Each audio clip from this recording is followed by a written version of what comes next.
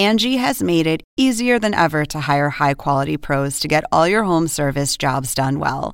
Just bring them your project online or with the Angie app, answer a few questions, and Angie will connect you with local pros who match your specific needs. Or book a service instantly at an upfront price. So join the millions of homeowners who use Angie to care for their homes and get your next home service job done well. Download the free Angie mobile app today or visit Angie.com. That's ANGI.com. The longest field goal ever attempted is 76 yards. The longest field goal ever missed? Also 76 yards. Why bring this up? Because knowing your limits matters, both when you're kicking a field goal and when you gamble. Betting more than you're comfortable with is like trying a 70-yard field goal. It probably won't go well. So set a limit when you gamble and stick to it. Want more helpful tips like this? Go to keepitfunohio.com for games, quizzes, and lots of ways to keep your gambling from getting out of hand.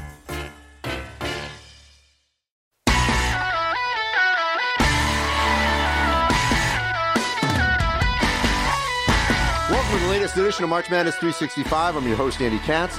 On this edition of our podcast, I'll be joined by Eric Musselman of Nevada. I was in his office last week in Reno as we discussed the rise of the Wolfpack. And then I had a chance to catch up with Killian Tillie of Gonzaga, who may have the most important injury of any player this season. The Zags desperately need him back. We saw that displayed against North Carolina on Saturday. They miss his offense. They miss his potential rim protection. Geno Crandall also out for the Zags. They need him to be backing up Josh Perkins. So Tillie will discuss and tell you his timeline for return, the frustrations of not playing against Florida State in the Sweet 16, not being able to play the beginning of this season, two unrelated injuries. Just frustrated right now and wants to get back onto the court. And you'll hear his timeline for doing so, as I had a chance to be with him in Spokane last week. So last week I was in Spokane and Reno, in addition to some Big Ten Network assignments at Minnesota, Michigan State, and the NCAA Volleyball Championships in Minneapolis. But these are pieces that you'll see on Turner and NCAA.com March Madness, hanging out with the Zags and the Wolfpack. In terms of our Power 36 against the AP poll, I've got Michigan still number one. I think they're the best team in the country right now with Tennessee at 1A. Tennessee went into a hostile FedEx Forum, beat Memphis. Admiral Schofield was my National Player of the Week. And the Vols look like a potential championship team. The Wolverines continue to win. A little bit of a lull of a game against Western Michigan, but love the way they're playing right now. Virginia, the same thing. Duke, in my top four. Gonzaga slid out. I had them slide more because they did not look good Saturday, even though they're without those players I just mentioned at North Carolina. I jumped North Carolina way up, all the way up to the top 10 because they look like a top 10 team. My Power 36 is always about how you look right now.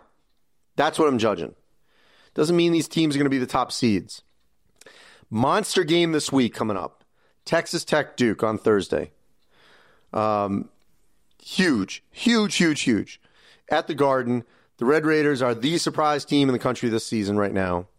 Say Ohio State 2, Texas Tech 1. And that's just going to be a monster matchup.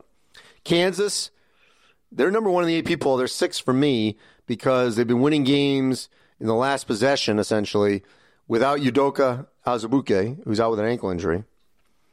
They're not the same team. Yes, they keep winning, but Stanford, New Mexico State, and even I don't know if I'd say rebuilding, but Villanova, it's not the same. So I just don't know how good Kansas is right now without Azubuike. Houston's having a great season. Comeback wins over St. Louis at LSU. They made my top 15. Indiana with a buzzer beater to beat Butler by Rob Finney on a broken play. Oklahoma, I would say, is another surprise. They're in my top 25. Arizona State right now is the best team in the Pac-12. And the Sun Devils won at Georgia, came back from 18. They're at Vanderbilt as we're taping, and they are hosting Kansas later in the week. So we're going to know a lot about Kansas and Arizona State by week's end. NC State's playing great. They cracked my 36. I put Kentucky back in after they just basically destroyed Utah. And Butler made an appearance after nearly beating Indiana. So there's a lot of candidates for that last spot. I debated Tulsa, Arkansas, Cincinnati, Temple. A lot of teams that you could put there. It's a very fluid situation right now, but I do think that the national champion is still going to come from maybe that top 11. I'm now saying 11 because I have Gonzaga 11, but I still would have Gonzaga as the number 1 seed today. So the big question is, though, the status of Killian Tillie, because that will determine whether or not the Zags are a potential national champion. And I want you to hear that first. So coming up next on March Madness 365, my conversation with Killian Tillie. And now joining me here on March Madness 365, Killian Tillie from Gonzaga. We are here at the Kennel. Killian, let's first update your right foot. Where do you stand in your recovery process? It's feeling good, better and better. Still a slow process. Started working and so doing more stuff, and but still taking my time before I get back on the court, Yeah. So I know the timetable is not to rush it because the big picture is to compete for a national championship, not just win a WCC game. How much has that been conveyed to you that to take your time, and if it's, end of December, early January, mid-January, that, you're going to be out there when you are ready? Yeah, I think it's very important, I've talked to a lot of people that told me to not rush it and that there's no really big reasons to rush it. The most important was to be ready at the end. And so, yeah, it's very important to just, take my time and really come back when I'm 100% ready, yeah. So realistically, though, for you to be in game shape, how much time do you think you would need? Would you need, a week of practice, 2 weeks before you step on for, a highly competitive game? Oh, yeah, I think. I'm not sure yet, but I know it's going to be tough at the beginning. I'm going to have some rough games, just, cardio and also, just the feel of playing. And, yeah, I'll probably need me, a few weeks, but, yeah, I'll be back. Yeah. What's it been like to watch number 1 team in the country prior to the Tennessee game, but craziness of the Duke game in Maui, at Creighton, home Washington, Tennessee, those kind of games, and know that you could be out there if you weren't hurt and that you're a big piece of this team? Yeah, I think I was really impressed by what the team was doing, especially in Maui. It was really it was impressive, what they did during these 3 games and the last game against Duke, and also, beating Creighton on the road, beating UW here, and they just did a good job, played together, and for these first games, and so yeah, I was just enjoying it, and of course I wanted to play in it, but I was just supporting them. In your absence, Brandon Clark has been phenomenal. You practiced against him last season. Yeah. What did you expect from Brandon Clark once he was eligible this season? Well, of course, I practiced with him the whole last year, and we knew what he was capable of, and I think it was a tough year for him last year, just not being able to show everybody what he could do, but he's doing a great job early this season, and I knew he was going to do some things like that, even some more crazy things are coming, because he's really a freak athlete. So it's really fun to see him play, yeah. You've seen Rui from the beginning. Yeah. He's now a Player of the Year candidate. What's impressed you the most?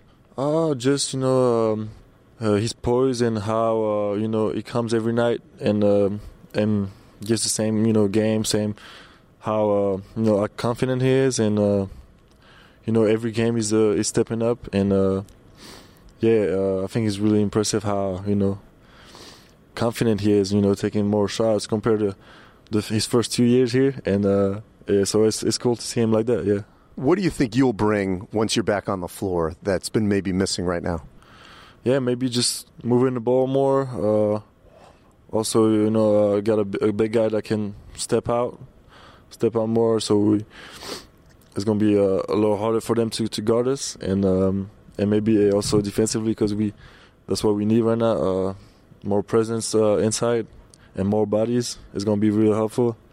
Because we don't play a lot of guys, and at the end of the games, it's getting a little hard. And so one more body would be very helpful for the team. Take me back to the Florida State game. You go off for warm-ups, and then you can't go, which was, I know, incredibly disappointing for you.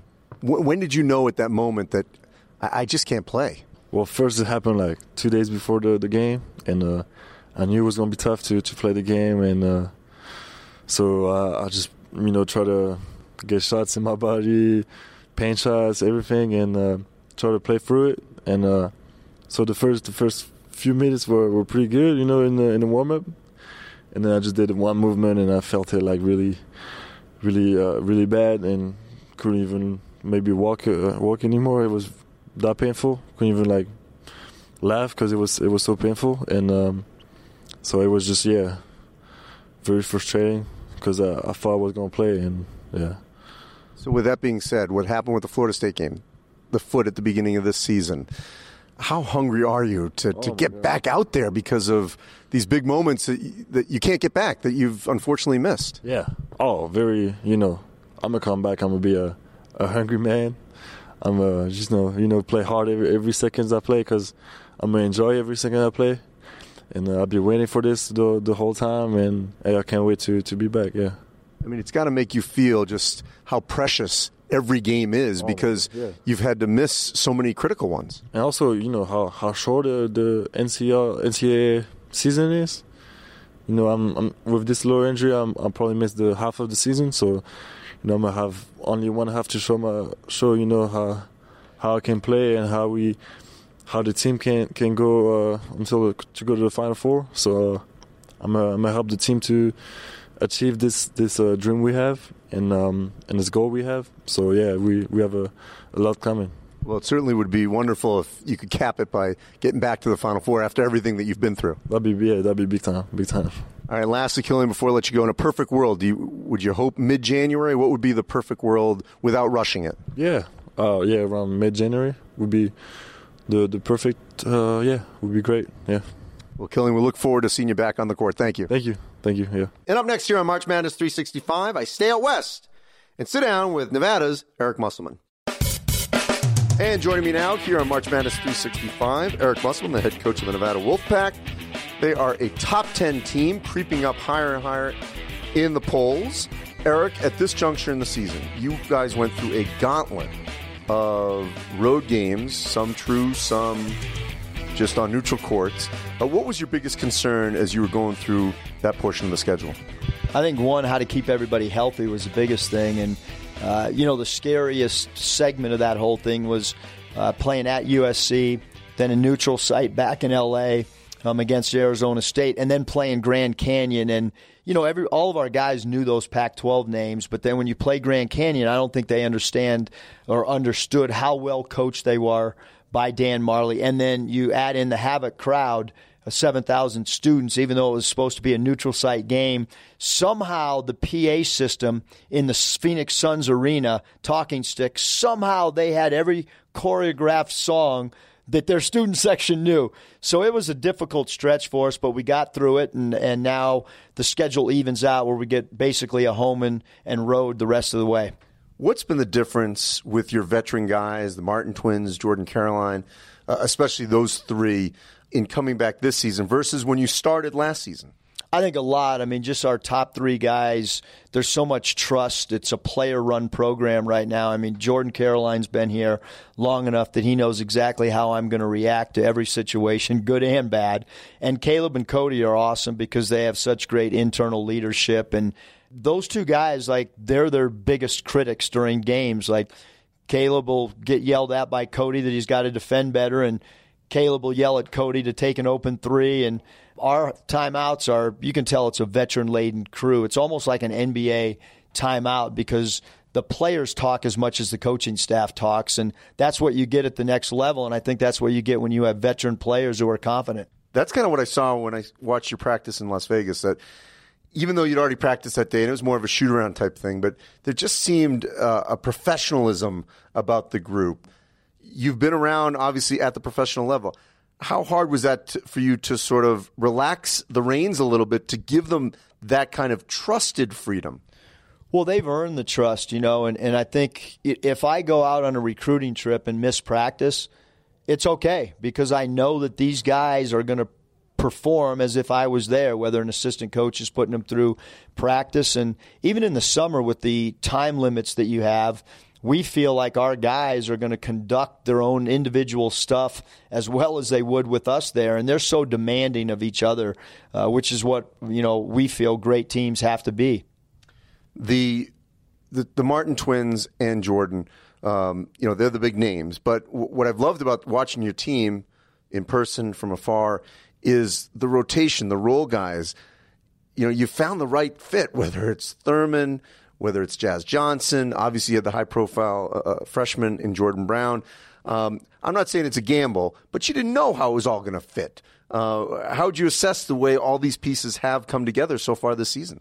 Well, it was a struggle because we only had 3 guys that were in uniform last year, and everybody else hadn't played for us. And so we didn't know even. Although some had sat out and practiced. But they hadn't actually played for us and put on a uniform. So when we go back even to our Washington exhibition game, we started a real big lineup. Jordan Brown was starting along with Trey Porter. And we didn't know who was going to be the first guard off the bench. Corey Henson at one point was our leader ahead of Jazz Johnson and Nizre. And then Nizre Zuzwa was ahead of those other 2 guys. And then eventually we got to the point where Jazz Johnson was the first guard off the bench. So we're still, in my eyes, we're still a work in progress, which is what excites us towards the end of the year, how much more we can evolve. But you're right, Andy. Like, you look at a guy like Trey Thurman, right now he's one of our most valuable pieces. He guards really good up-front players on the opposing team. He doesn't care if he takes a shot. He's a great screen setter for us, does all the dirty work, rebounds the ball. And so from a role standpoint, guys have really started to accept what we need. So how did you get them to all buy in? I think a lot of the guys are really appreciative to be on a winning team. Many of our guys did not envision us being a top 10 team. Now, I think Jordan Caroline, Caleb Martin, Cody Martin, when they decided to come back, they're not going to be happy unless they're in the top 5 all year long. That's just their mentality. But some of the other guys, like you take a guy like Jazz Johnson who played at Portland, they did not win a lot of games. Now he's like the 4th leading scorer on a top 10 team in the country. He could not be more excited about everything that's going on, even though he's coming off the bench instead of starting. Trey Thurman, all he wanted to do was be a part of a winning program and figure out a way to contribute and feel a part of something. And so I think that's kind of the way we are all the way through this roster. We got a lot of guys that came here to win and experience a winning environment, although maybe 10, 12 years ago, people didn't think that was the case. And right now, that's what's going on here. So I'm going to draw a little parallel with Gonzaga. The reason they always stack their non-conference is the WCC consistently has not been as elite. Obviously, there's been moments with St. Mary's and BYU, and their league's going to be better this season. The Mountain West is obviously, the records indicate it's not having a great year outside of Nevada. So you guys have had to take care of a lot of business. But when you go on the road in the Mountain West, similar to Gonzaga and the WCC, you're going to be the biggest game. You may be the sellout every time you go on the road, maybe the only sellout in those respective places around the Mountain West. How ready is your group for handling that kind of pressure? Well, I think, number one, we had pressure opening night all the way through this first segment of games because of the hype and preseason stuff, as we talked about. But we go to USC, and I've been to plenty of USC games. I've never seen their student section like that. The only time is on TV when they're playing UCLA. So it was a tough environment at SC with their student section. They had a rapper before the game. They had a rapper at halftime. So their student section was fired up. And then when we go to Loyola, I'm back in the locker room with a couple assistant coaches, and I hear the overrated chant start. And then you go out there, and it's sold out, and you couldn't fit anybody else in that building. That was a hard environment when you're talking about, a repeat of the Sweet 16 match, and it's in their own building. And we know that going to Utah is going to be really, really difficult. So we hope that all these things have kind of prepared us. And then you look at the Grand Canyon student section, couldn't be any more of a college-type environment. But we know, hey, San Diego State's going to be hard. Wyoming's hard to get to. New Mexico's got an incredible crowd. So Utah State student section's great. So we got our work cut out for us for sure. I don't want to get too far ahead. This is more my job than yours. But I know you've got a group that thinks and certainly can be a deep NCAA tournament team, get to the Final Four. But to do that, it's certainly easier if you are a higher seed. How much are you savvy to that, saying, you know what, we got a team that's good enough to be a 1 or a 2, and for us to reach our goals, that also is going to be pretty important. And to do that, we got to take care of business. No, I mean, I think for us, it's like, how do we win each game? And just that's all we can worry about. We can't focus on, winning 3 games in a row. It's got to be how do we win the next game on our schedule. And it's interesting, Andy, because I actually talked to the team the other day about when we lose a game, if we lose a game, how we have to act as a group, that we have to put that behind us just as we have to put a win behind us and move on to the next game. Because I think, with young student athletes, like it's so much of a mental game. And what we don't want to do is we don't want to win a game and get too high. And we don't want to lose a game if that happens, when that happens, and not be able to react to it. So I wanted to kind of meet this thing before and talk about it. Something Chuck Daly talked about a lot was looking into the future at different scenarios that could happen and talking about how you react as a team or as a group. I know you don't know this now, but how do you think this group will react to that?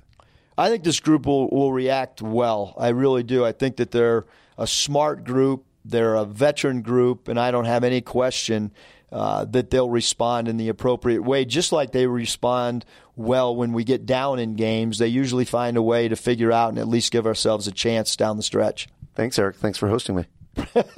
Thanks so much, Andy. Appreciate you having me. And that'll wrap up this edition of March Madness 365. As always, deeply appreciate you listening to our podcast. You can find our podcast wherever you go to get your podcast on iTunes. And, of course, we put it up on NCAA.com. We embed it in stories. It comes out through March Madness on Twitter and Facebook. So wherever you want to find this, search it. You can. And we appreciate you listening. Have a good week.